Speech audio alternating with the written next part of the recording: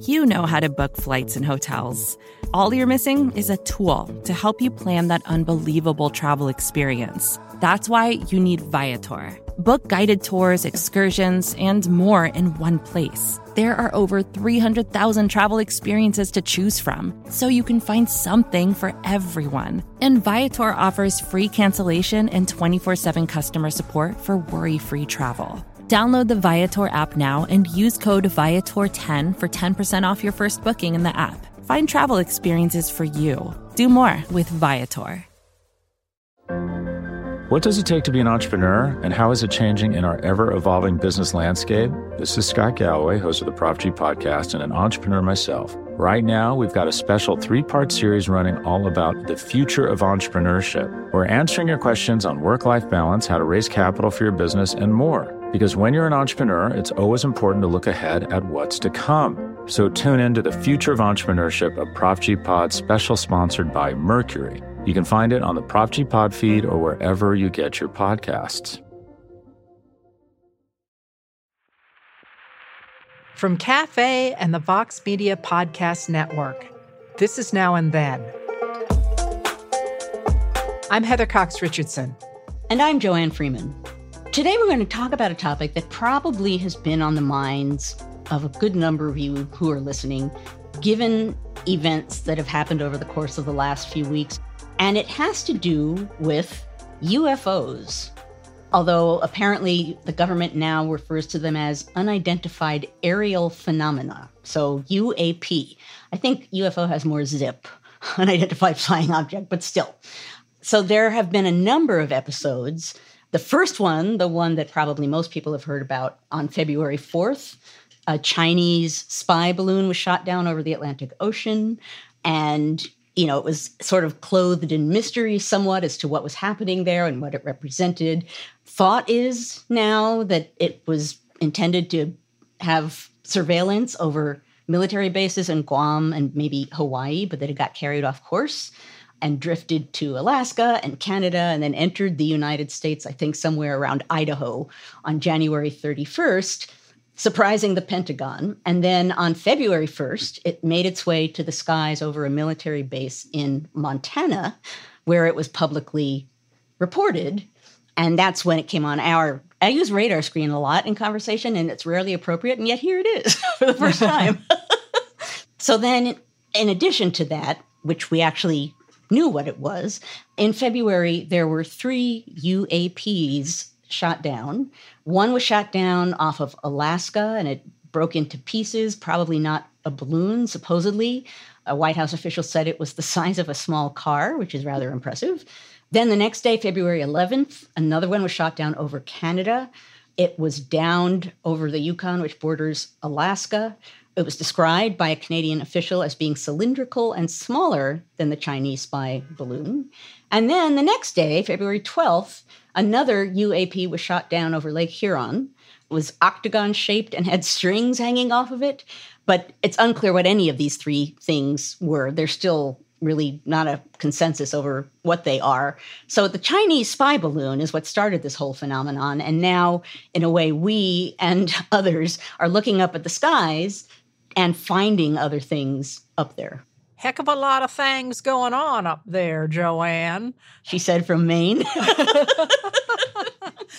The whole idea of the way that people living in the United States have looked at UFOs and interpreted UFOs, really since even before there was the United States, says a lot about who we are and a lot about our hopes and our fears. So I'm going to try to play this one absolutely straight, because I think it's important to take cultural phenomena really seriously. I agree with your point, which is what we're talking about one way or another today is the fact that these various UFOs, what's fascinating about them, or at least what fascinates me about them, is that they say a lot more about the people seeing them than about anything else. And so to get that, I think just like you said, Heather, you have to take it seriously because the people who see it and report it did. And that's the only way we can try to crawl into their head and try and understand what they thought they saw and what it might have meant and how it shows something about the time that they were in.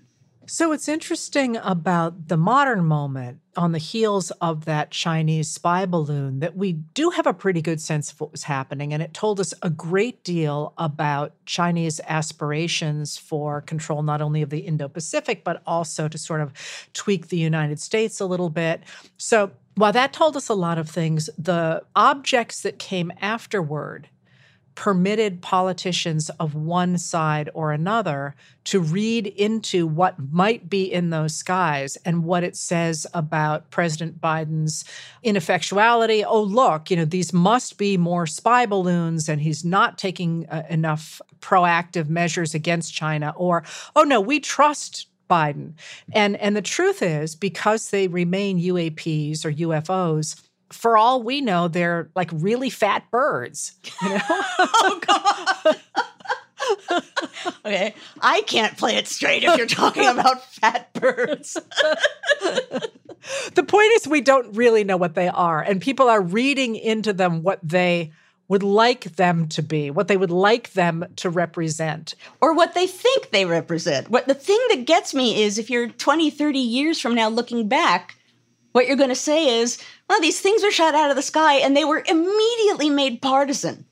There was a huge, immediate, polarized response. Oh, we on this side think they're this, and we on that side think they're that. So that if you're trying to get at the ethos of this moment, the fact that there are things floating around in the sky and they immediately become Republican versus Democrat tells you a lot about this moment. That idea of something on which we can project our hopes and our fears is really interesting when you think about our society. Things coming from outer space or coming from the air have given people that sort of mirror since the very beginning. So let's talk very briefly, at least, about the fact that, yes, they certainly wouldn't have seen them, what we now define as UFOs, but there were strange sightings of things going all the way back at least to the 17th century. But as we suggested at the outset, and I think as it's going to become clear throughout this episode, people understood what they saw and what they wanted to see in the context of the time. So, for example, Increase Mather, the great New England divine Increase Mather, wrote a book called An Essay for Recording of Illustrious Providences. And in there, he includes some things that he saw in the sky, lights or whatever, that were strange sights. But his take on that was it clearly has a religious or spiritual implication, that in some way or another, it's a sign of something that this very religious-minded people could read and understand if they were only looking. Certainly when the Mathers are doing their thing, there is a link between the fact that God is sending signs because God favors you, and perhaps God is sending signs because he's mad at you. So it's a double-edged sword. Look, we're being noticed by God. We must be important. But oopsie poopsie, he's noticing us because we screwed something up. You managed to have an oopsie poopsie about Puritans. That's why they pay me the big bucks, Joanne. I just love the humanity of it. Because throughout this entire thing, it's not like we're going to say, oh, in 1917, they really cared about UFOs. There's been this UFO strand throughout American history. And it says, this is what we hope and this is what we're afraid of. Exactly. And the fact that it is both of those things at the same time, in a way, is the most fundamental and even most profound way you can talk about humanity, the condition of being human, of all. It's a book that's full of, as he puts it, illustrious providences, different signs and things that he and others saw that have some kind of deeper meaning. He certainly wasn't saying there are people outside the earth who are beaming in to send us a message or something. He framed it in the context of nature and God communicating something or reflecting something or symbolizing something. The other piece of the early sightings that jumps out at me is, if you look at John Winthrop, for example, he, of course, was one of the founders of the Massachusetts Bay Colony. And these people are facing a continent that is alien to them, with a lot of things that are really alien to them. Like, one of the things that freaks out the early New England settlers are lobsters. They're basically giant cockroaches, and they're really giant. I mean, they're like feet long, and they can, really do damage to your leg and all that. There's all kinds of these phenomena that somehow they have to work into their worldview. So Winthrop took note of some of the things either that he saw or that others saw. And in great detail, I will offer one only because it's so striking. He describes how, for example, in this year, one John Everill, a sober, discreet man, and two others, saw a great light in the night at Muddy River.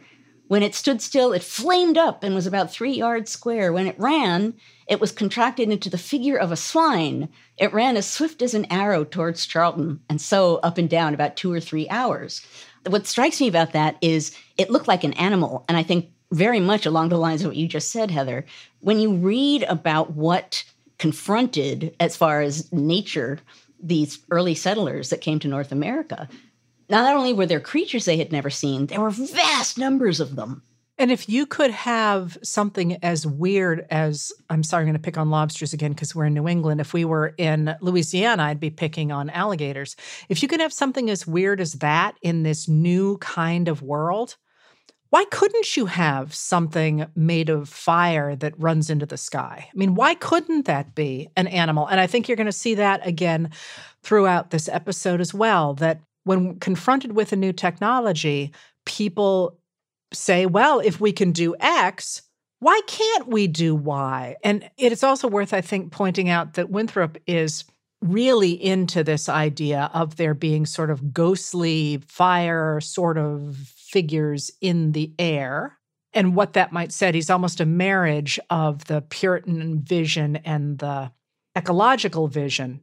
He reports on another sighting saying that a man resembled Captain Chaddock. Captain Chaddock had died in the vicinity and had professed a skill in necromancy, and says of the sighting, sometimes they shot out flames and sometimes sparkles. About the same time, a voice was heard upon the water between Boston and Dorchester, calling out in a most dreadful manner, "Boy, boy, come away, come away." And it suddenly shifted from one place to another a great distance, about 20 times. People do speculate that what Winthrop and his peeps were really seeing was a very common visual phenomenon that appears over the marshland in the night when gas rising from organic matter that's decomposing begins to catch flame. I mean, there's all kinds of things that would actually cause flame in a marshland. There are actual reasons why he might have actually seen that. That's right. He might have seen something, but it was not, I'm going to go out on a limb here and say it was not, in fact, some supernatural thing. Let's beam ahead. There are a lot of words in the English language that sound like UFOs.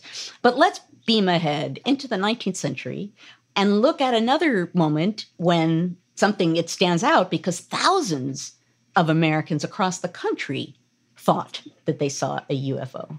This is the period characterized by what were known as mystery airships that traveled over the United States. But what I love about this period is that think of the technological change going on.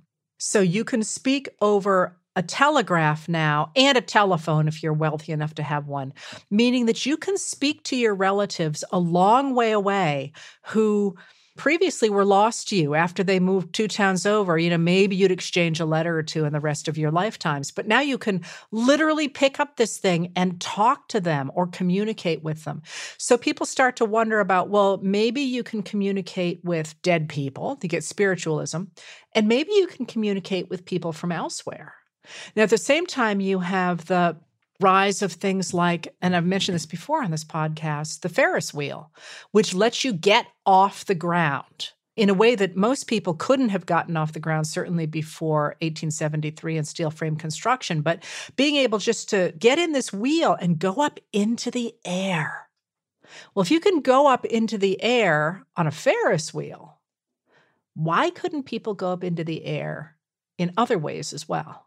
It's worth thinking about the fact, because I totally agree with that. The sense of possibility, because of all of the technological change, made it possible for people to imagine any number of things being possible. And what it reminds me of, if you think about our current moment, and if tomorrow someone said, there's been a new form of technology created that can form an exact duplicate of your brain and funnel that into a program.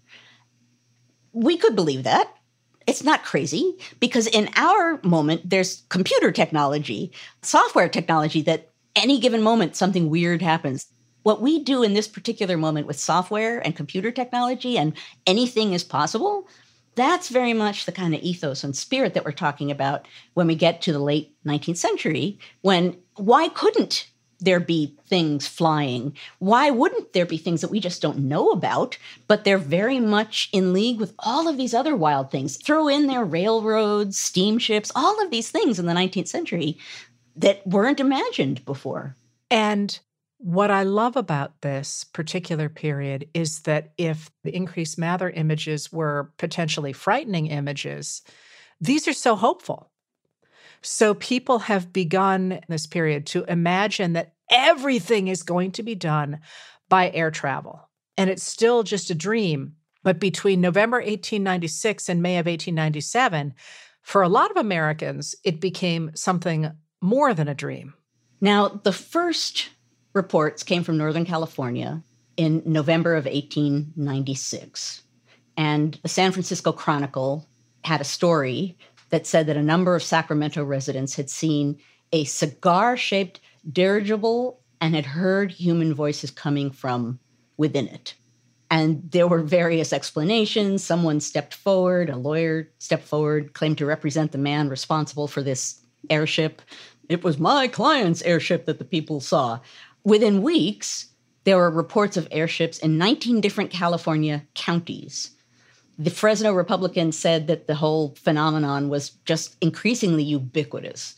And he actually went on to say the town which has not had its airship might as well come off the map. If it is alive, it doesn't know it. So everyone is having this sort of breathless encounter. Look what we're seeing. The San Francisco Examiner captured that mood with a 72-line iambic trimeter poem. I love when they create poetry in the 19th century about everything. That was some of the most fun I had in writing my last book. So the San Francisco Examiner, I offer you 4 bad lines of poetry. Oh, say, you airy phantom, far up, aloft, afloat, are you some nervous goblin who likes to steer a boat?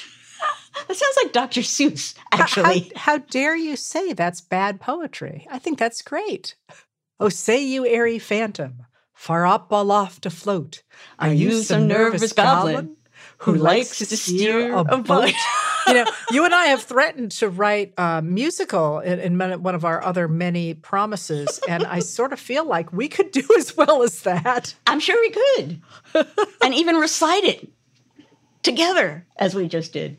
It is worth pointing out here that experiments with air flight are not yet successful. While there were some successful balloon flights, Americans hadn't gotten very far off the ground. So while we're talking about the idea there are these dirigibles everywhere and everyone's seeing them, they don't actually exist yet. So people are seeing them everywhere. People are claiming to have built them. People are wondering who's up there chatting away. But these things don't actually exist.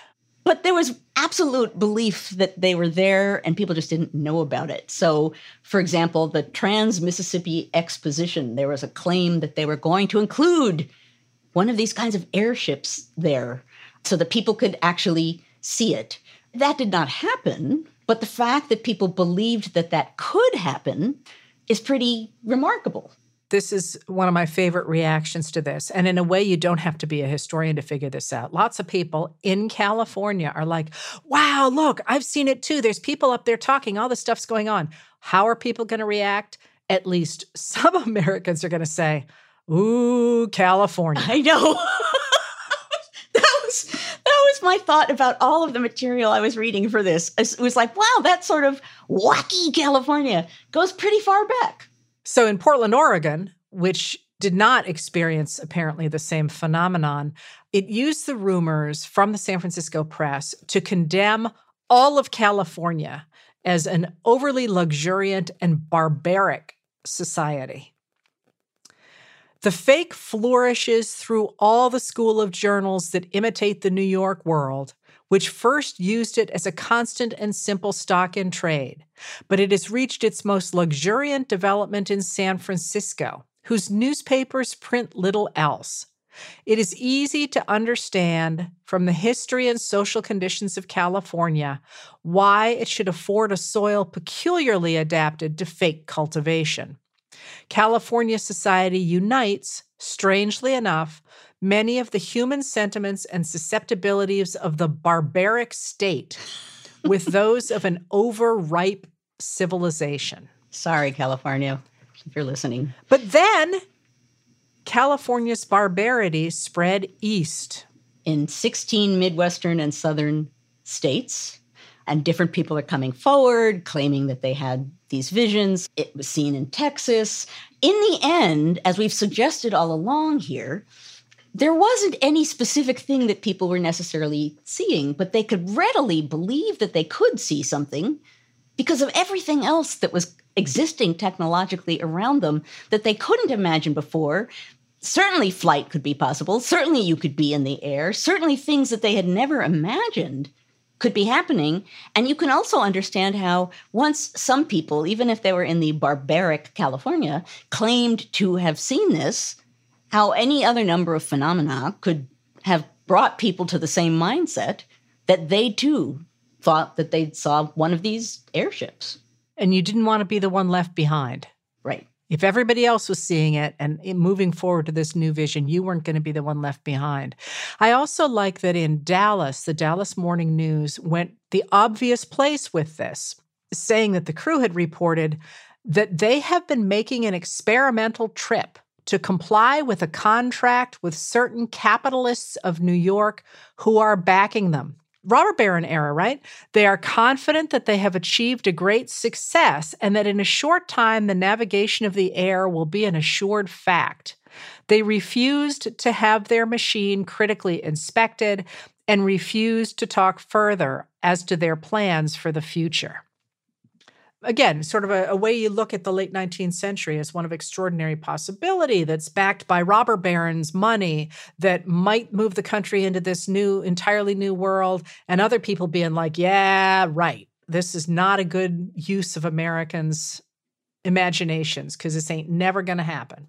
But now what that quote from the Dallas Morning News introduces that will continue to be a thread and actually will pull us a little bit further in time is sort of a vague idea of a conspiracy. There's something happening. They won't talk about it. They won't let anyone see it. And they're not going to talk about anything having to do with it until the future when they can reveal more. There's an aspect there of secret things happening that we don't know about. And at some point in the future, all will be revealed. A conspiracy, and a conspiracy that covers a sort of fear. What might those capitalists be doing? What might those secret people be doing? And that's really going to come to the fore about 40 years later in what became known as the Battle of Los Angeles. So on February 23rd, 1942, a Japanese submarine off the coast of California shelled the Elwood oil field, which is near Santa Barbara, and it put everything on high alert in Southern California.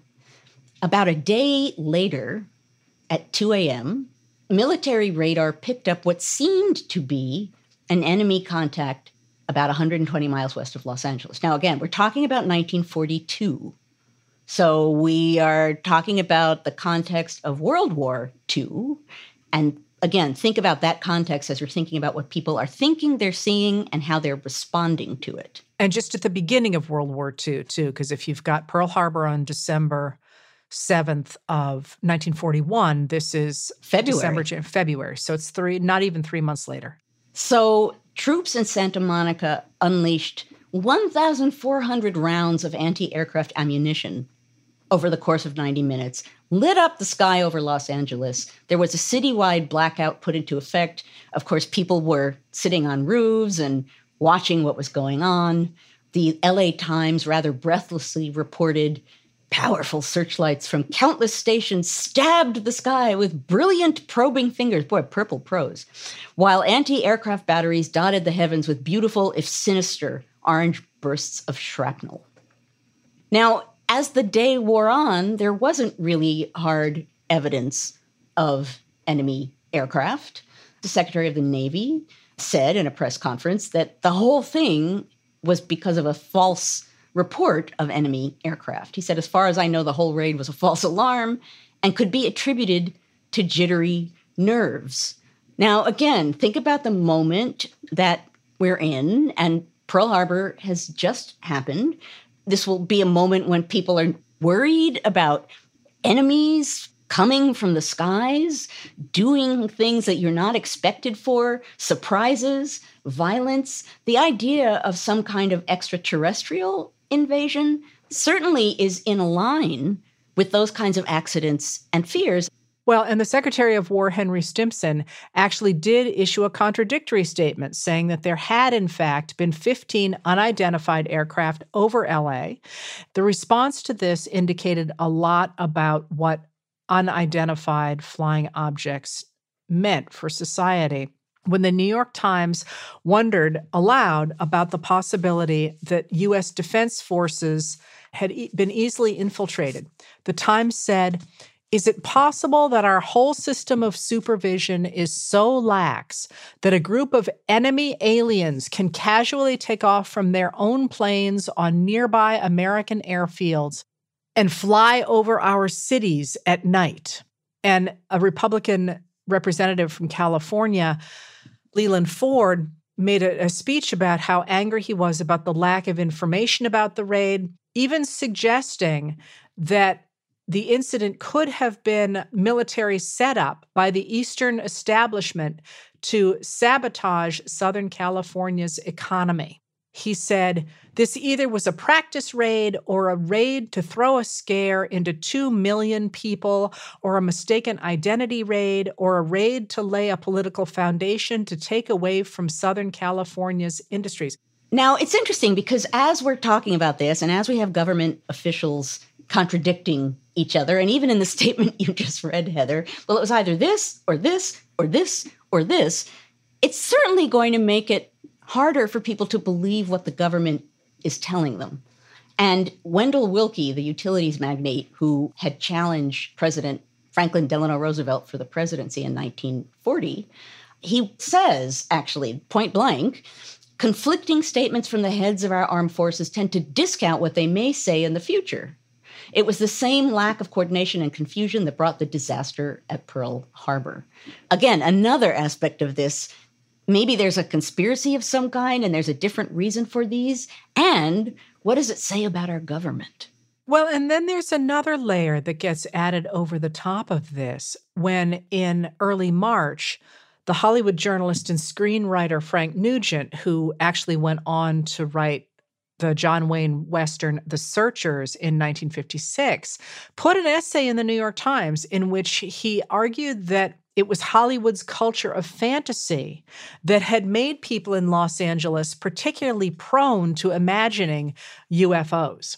And he went on to suggest that there were so many airports and so many aircraft factories around and so many other things having to do with the motion picture industry, like big red balloons that are anchored with cables as a warning for planes to steer clear of the shooting, lest their motors filter through the sound stages and ruin outdoor shots. You know, there's all sorts of things in the air around LA, and that made them especially susceptible to imagining that there was something scary and dangerous up there. I never knew about those balloons. That surprised me when I was reading and preparing for this, that the studios flew balloons cable anchored to warn planes to steer clear so that they didn't interrupt what they were recording in the studios. I don't know, that somehow or other struck me as practical and logical and weird. So there is, of course, fallout from this particular UFO incident in that there's a wave of anti-Japanese sentiment on its heels in Los Angeles. Authorities arrested 20 Japanese Americans, accused them of being involved with coordinating the raid. And it became a factor in the vigorous enforcement of the executive order for Japanese internment, which President Roosevelt had signed just days before the raid. And yet, in 1983, the Office of Air Force History suggested that the supposed enemy craft in the air over LA in 1942 were likely meteorological balloons that had just been released to try and help to determine the wind conditions there. So people saw in the air some kind of balloons, and in this fraught moment, they became enemy aircraft, huge barrage to bring them down. They certainly at least had some kind of an impact on actual views about legislations, which is the other half of what we're saying here, is that, as you pointed out, Heather, it's important to remember the humanity of this, the humanness of this. The other side of that is this isn't just sort of frilly stuff happening and having no impact. It potentially could have a serious impact.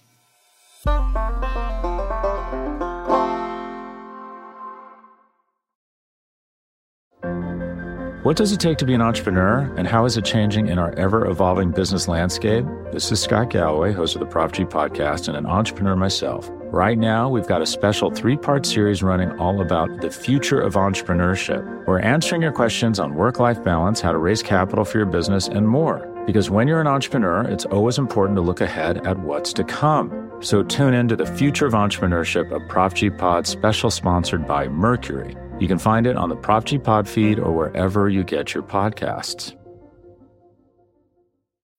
When you need mealtime inspiration, it's worth shopping Kroger, where you'll find over 30,000 mouth-watering choices that excite your inner foodie. And no matter what tasty choice you make, you'll enjoy our everyday low prices, plus extra ways to save, like digital coupons worth over $600 each week. You can also save up to $1 off per gallon at the pump with fuel points. More savings and more inspiring flavors make shopping Kroger worth it every time. Kroger, fresh for everyone. Fuel restrictions apply. For more cafe history content, check out Time Machine, a weekly column by our editorial producer, David Kurlander, inspired by each Now and Then episode. You can receive the Time Machine articles through the free Cafe Brief email. Sign up at cafe.com/brief.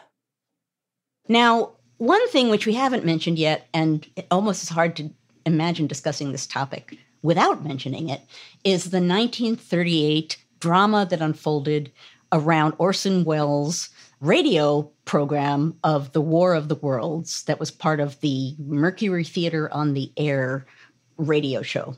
So Welles and his cohort took a 40-year-old novel and they changed it into something that supposedly sounded real, that included news bulletins and any number of other things that made it sound as though what was unfolding was real news announcements about an attack of aliens in New Jersey. The original novel, I think, picked Great Britain, but now it's New Jersey. And that some listeners mistook the bulletins for the real thing and began making phone calls. It had a huge impact in a way that Welles and the people working with him really hadn't intended. Now, supposedly, one of the reasons why it had the impact that it did is there was a statement that this was fiction at the very beginning. But if you tuned in late, normally at the half-hour mark, there would be a break in a radio show for some kind of advertisement. This did not stop at the half-hour mark. The break in the show was much later. So if you beamed in a little late to listening to this newscaster saying, oh no, they're getting off their spacecraft in New Jersey. There's laser beams. There's, gas coming from the skies. In fairness, I think he was a little more convincing. Yes. Yes, he was. I'm sorry, I'm getting way worked up at the idea of this. But it sounded convincing. As a matter of fact, they very much tried to get actors who could sound either like radio broadcasters or political figures. I think they had the supposed Secretary of the Interior make a report on what was happening. At this time, we take you to Washington for a special broadcast on the national emergency. The Secretary of the Interior.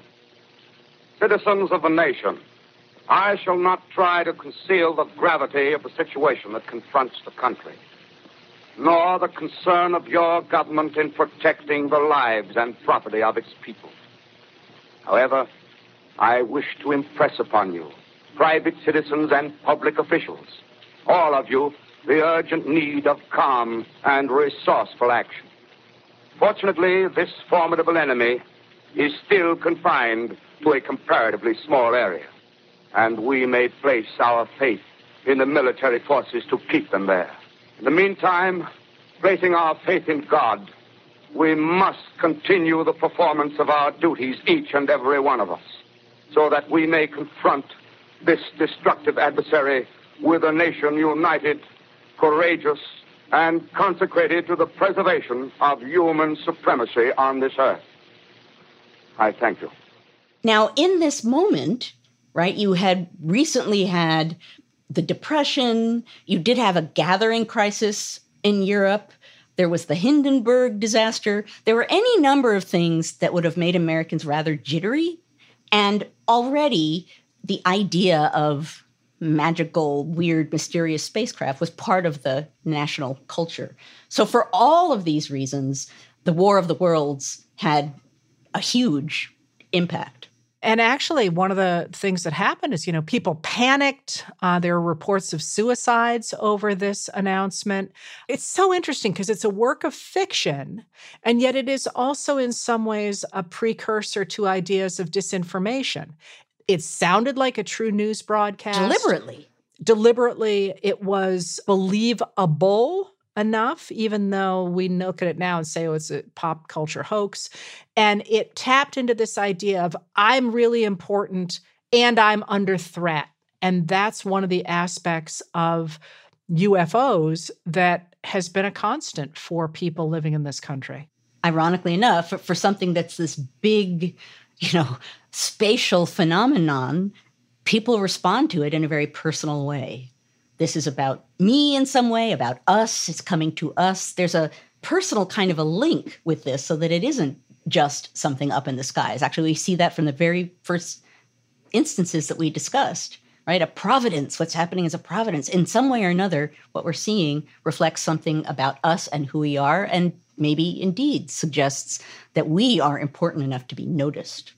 And then, of course, by the 1960s, we've got another wave of new technology that is going to focus people on space, through things like the Apollo program and also through the rise of Gene Roddenberry's Star Trek, which was an attempt to take the themes of the American West into a space Western. There are things that happened in the 60s that show that whatever people are thinking about UFOs, some of them are thinking along the lines of War of the Worlds. It might not be so wonderful. What are the UFOs? Who are they? Maybe this represents some kind of dramatic, massive danger. And a very specific example of this, and I remembered this, but I couldn't put details to it. I actually looked it up for this, was a Twilight Zone episode from 1962 titled To Serve Man. Oh, man. Exactly. That's what I did. So this is the opening to the episode.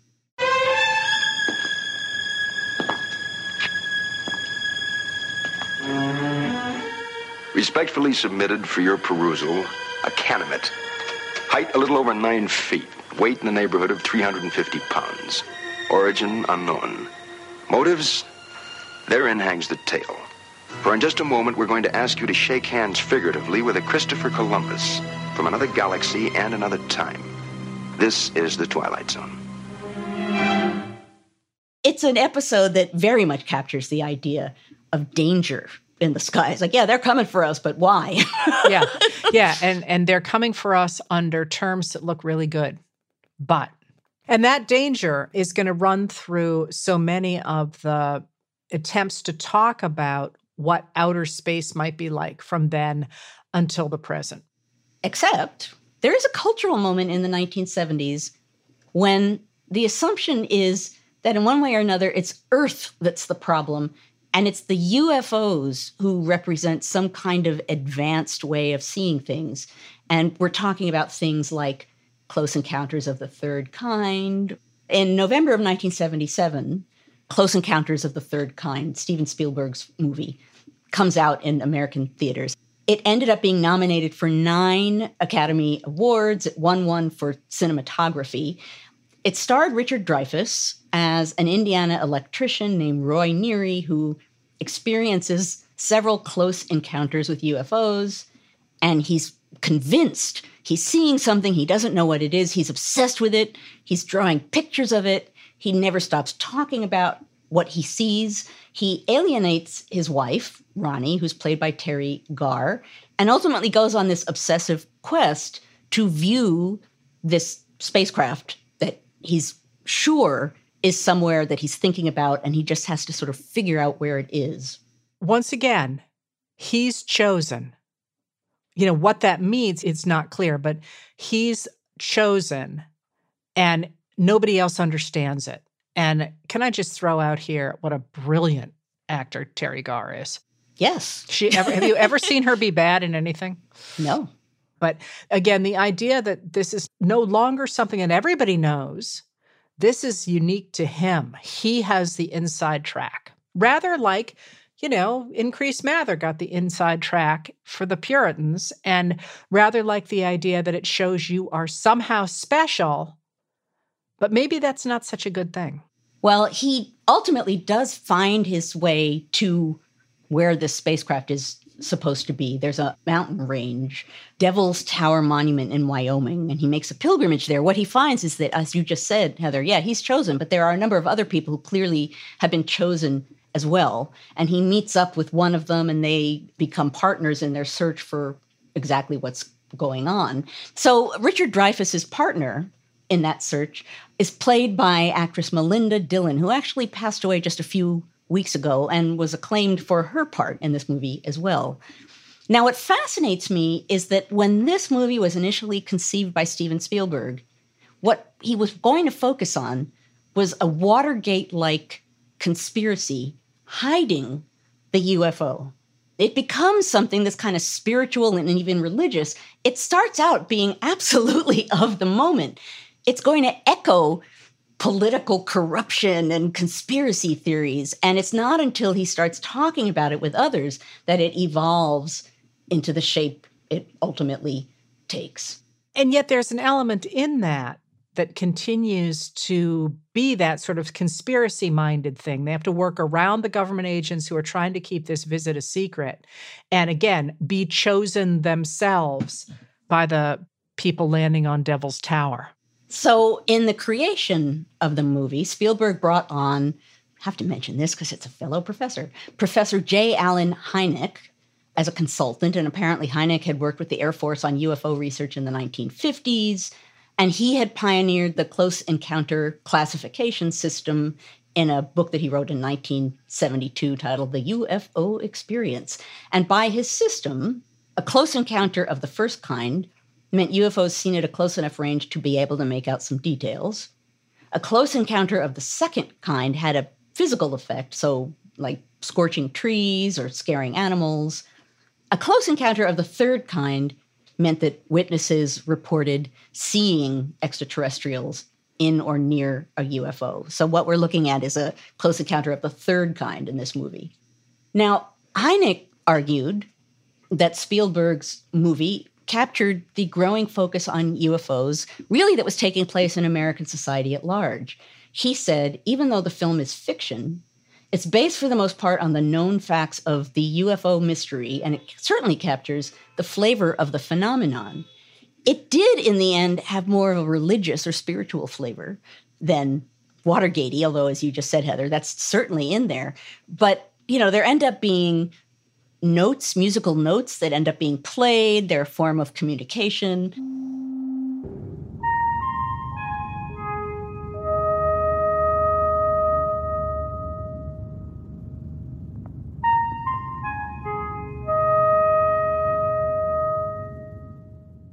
Those are the 5 notes, which have been in my head for like 2 days. Since 1977. Probably. Do-do-do-do-do. Ray Bradbury, who was the writer of Fahrenheit 451 and The Martian Chronicles, loved Close Encounters of the Third Kind. He wrote a review in the LA Times in which he said the film made a global statement. He called it the most important film of our time. For this is a religious film in all the great good senses, the right senses of that much battered word.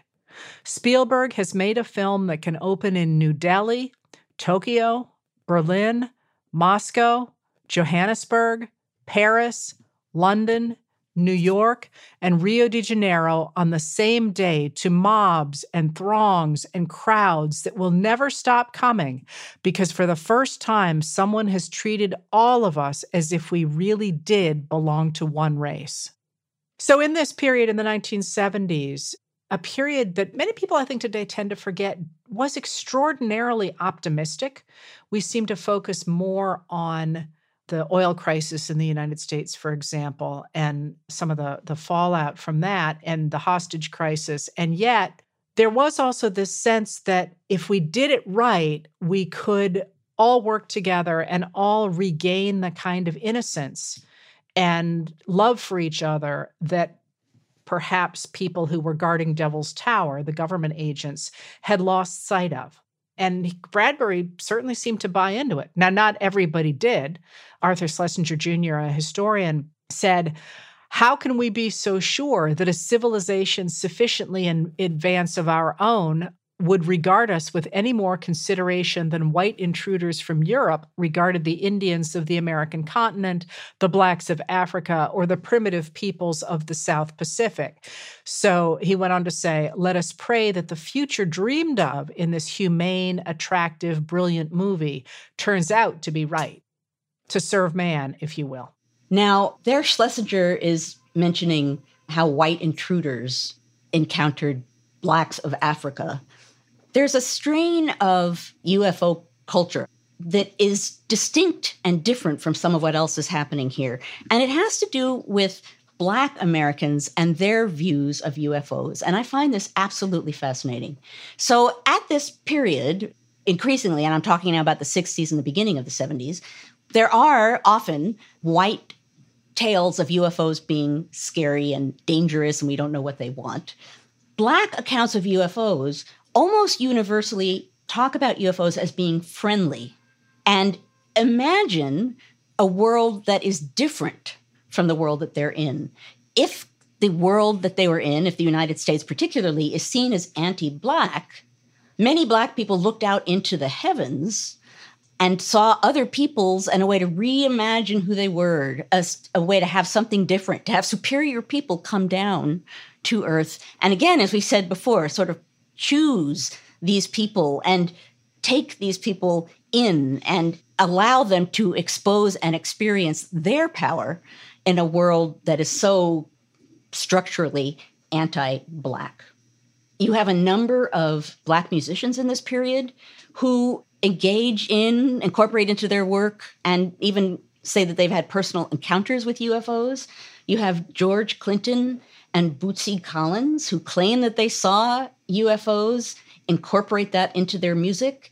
You have Black jazz composer and musician, and also someone who did a lot of experimental music, Sun Ra, who claims that he was taken on a trip somewhere by a UFO. And in his theology, he said that Black people were part of an angel race, a kind of cosmic race. And again, pulling the Black experience out of Earth and the United States, rising above slavery, rising above systemic racism, and experiencing and imagining something different.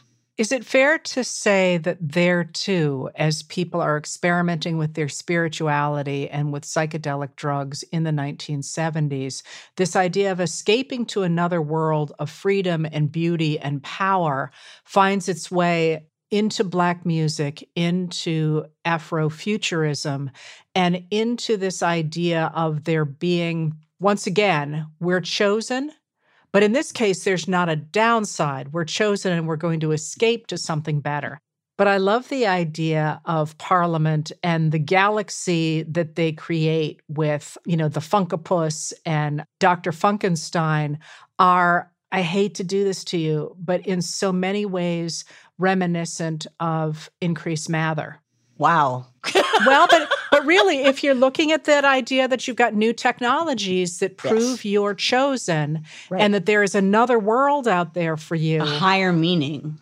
And a higher meaning, that thread runs through American history. And there's no reason that the Afronauts and Increase Mather aren't really drawing from that same combination of being the chosen, confronting new technologies and a new landscape, and fears of what might be embedded in that at the same time. Funk upon a time, in the days of the Funkopus, the concept of specially designed Afro knots capable of funkatizing galaxies was first laid on man-child, but was later repossessed and placed among the secrets of the pyramids until a more positive attitude towards this most sacred phenomenon, clone the funk, could be acquired. There in these terrestrial projects, it would wait alone with its co-inhabitants of kings and pharaohs, like sleeping beauties, for the kiss that would release them to multiply in the image of the chosen one, Dr. Funkenstein. And funk is its own reward. May I frighten you? So really, in a way, what we're talking about again and again, and it's the balance that shifts.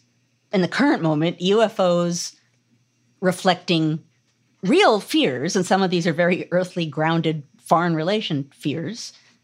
And as we said at the beginning, also real hopes that there's a lot of emotion and a lot of intention invested in what we think about UFOs at any given moment. And that, as we've seen throughout this episode, it permeates into popular culture. It potentially has an impact on politics. It infuses itself with religion.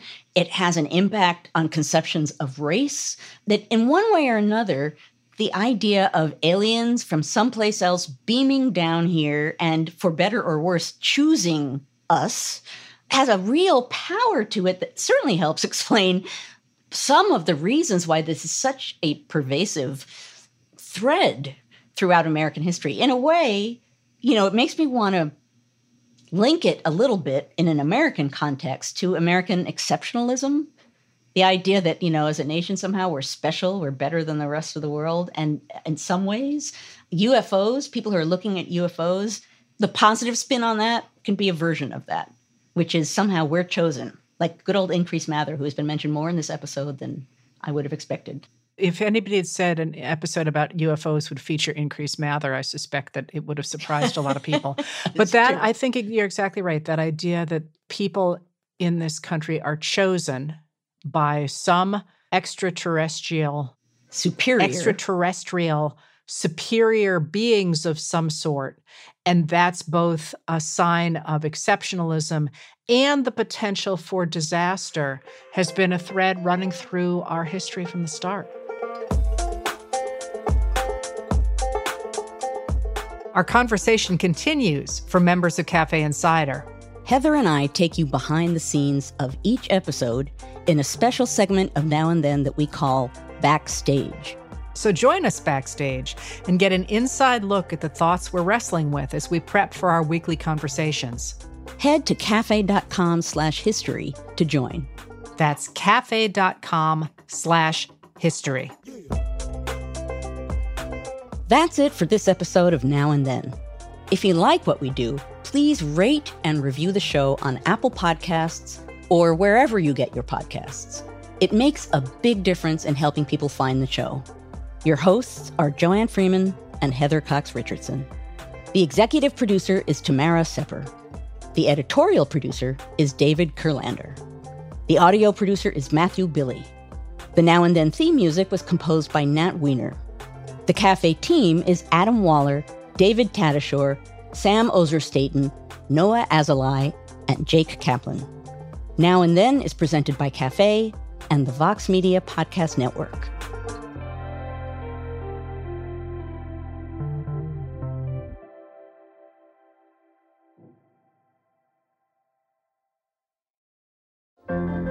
What does it take to be an entrepreneur, and how is it changing in our ever-evolving business landscape? This is Scott Galloway, host of the Prop G podcast and an entrepreneur myself. Right now, we've got a special 3-part series running all about the future of entrepreneurship. We're answering your questions on work-life balance, how to raise capital for your business, and more. Because when you're an entrepreneur, it's always important to look ahead at what's to come. So tune in to the Future of Entrepreneurship, a Prop G Pod special sponsored by Mercury. You can find it on the Prop G Pod feed or wherever you get your podcasts. More to-dos, less time, and an infinite number of tools to keep track of. Sometimes doing business has never felt harder, but you don't need a miracle to hit your goals. You can just use HubSpot, because their all-in-one customer platform can make growing your business infinitely easier. Imagine this: high-quality leads, fast closing deals, wildly happy customers, and more benchmark-breaking quarters. It's not a miracle, it's HubSpot. Visit HubSpot.com to get started today.